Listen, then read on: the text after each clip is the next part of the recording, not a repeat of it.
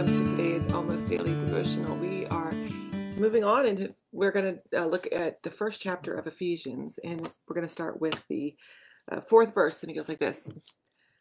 God chose us in Christ to be holy and blameless in God's presence before the creation of the world.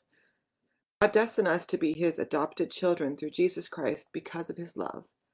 This was according to his good will and plan, and to honor his glorious grace that has given us freely through the Son whom he loves. We have been ransomed through his Son's blood, and we have forgiveness for our failures based on his overflowing grace, which he poured out over us with wisdom and understanding. God revealed his hidden design to us, which is according to his good will and the plan that he intended to accomplish through his Son. This is what God planned for the climax of all times, to bring all things together in Christ, the things in heaven along with the things on earth. So we talked yesterday about how big God is, how big God, the God of the Bible is. And one of the ways that people have thought about God being big is to also see that God is remote. They say God is up there in the sky. He's doing things from up above and doesn't really care about the nitty-gritty stuff that's happening in our little world because God is remote. God has set the world into motion, and that is done. Now God is done. God set the world into motion and let it go. That's called deism, and it was a very popular belief, especially around the time of the founding of America, that God was remote and that humans had to take control. We had to be in charge. We had to make things happen on our own if they were going to happen. And that's the opposite of what's called panentheism, which is the idea that God is so near, that God is literally inside of nature, that God and nature essentially are one. And the truth is, the Bible tells us that God is somewhere in between.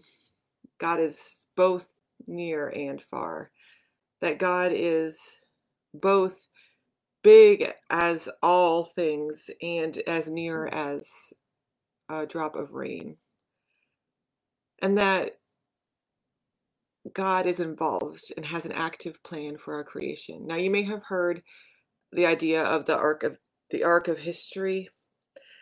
This was especially popular. Martin Luther King talked about this a lot. The arc of history bending towards justice, or the arc of history bending towards salvation of all people. And that's the evidence that we see in Ephesians, that over time, at the end of time, whenever that is, God is going to redeem the creation. God is going to redeem all of us. That God, from the beginning of time, gave us grace and claimed us. And so we live in a world that is constantly being interacted with by God, and constantly is being moved towards the ultimate reconciliation of the world, of what God intends for the world to be. And so our responsibility is to look out for those signs of where is God acting, where is God moving, bending that arc towards justice, where is God bending the arc towards the redemption of the world, and how do we get involved in that? How do we shine light on those moments? That's our job as Christians, to remember that God, while God is big and far and can do everything, God chooses to work through small things, through children and raindrops and grasshoppers and you and me. And so it's our job to get involved in that arc of justice. And ultimately, that's what brings hope to the hopeless places. God bless.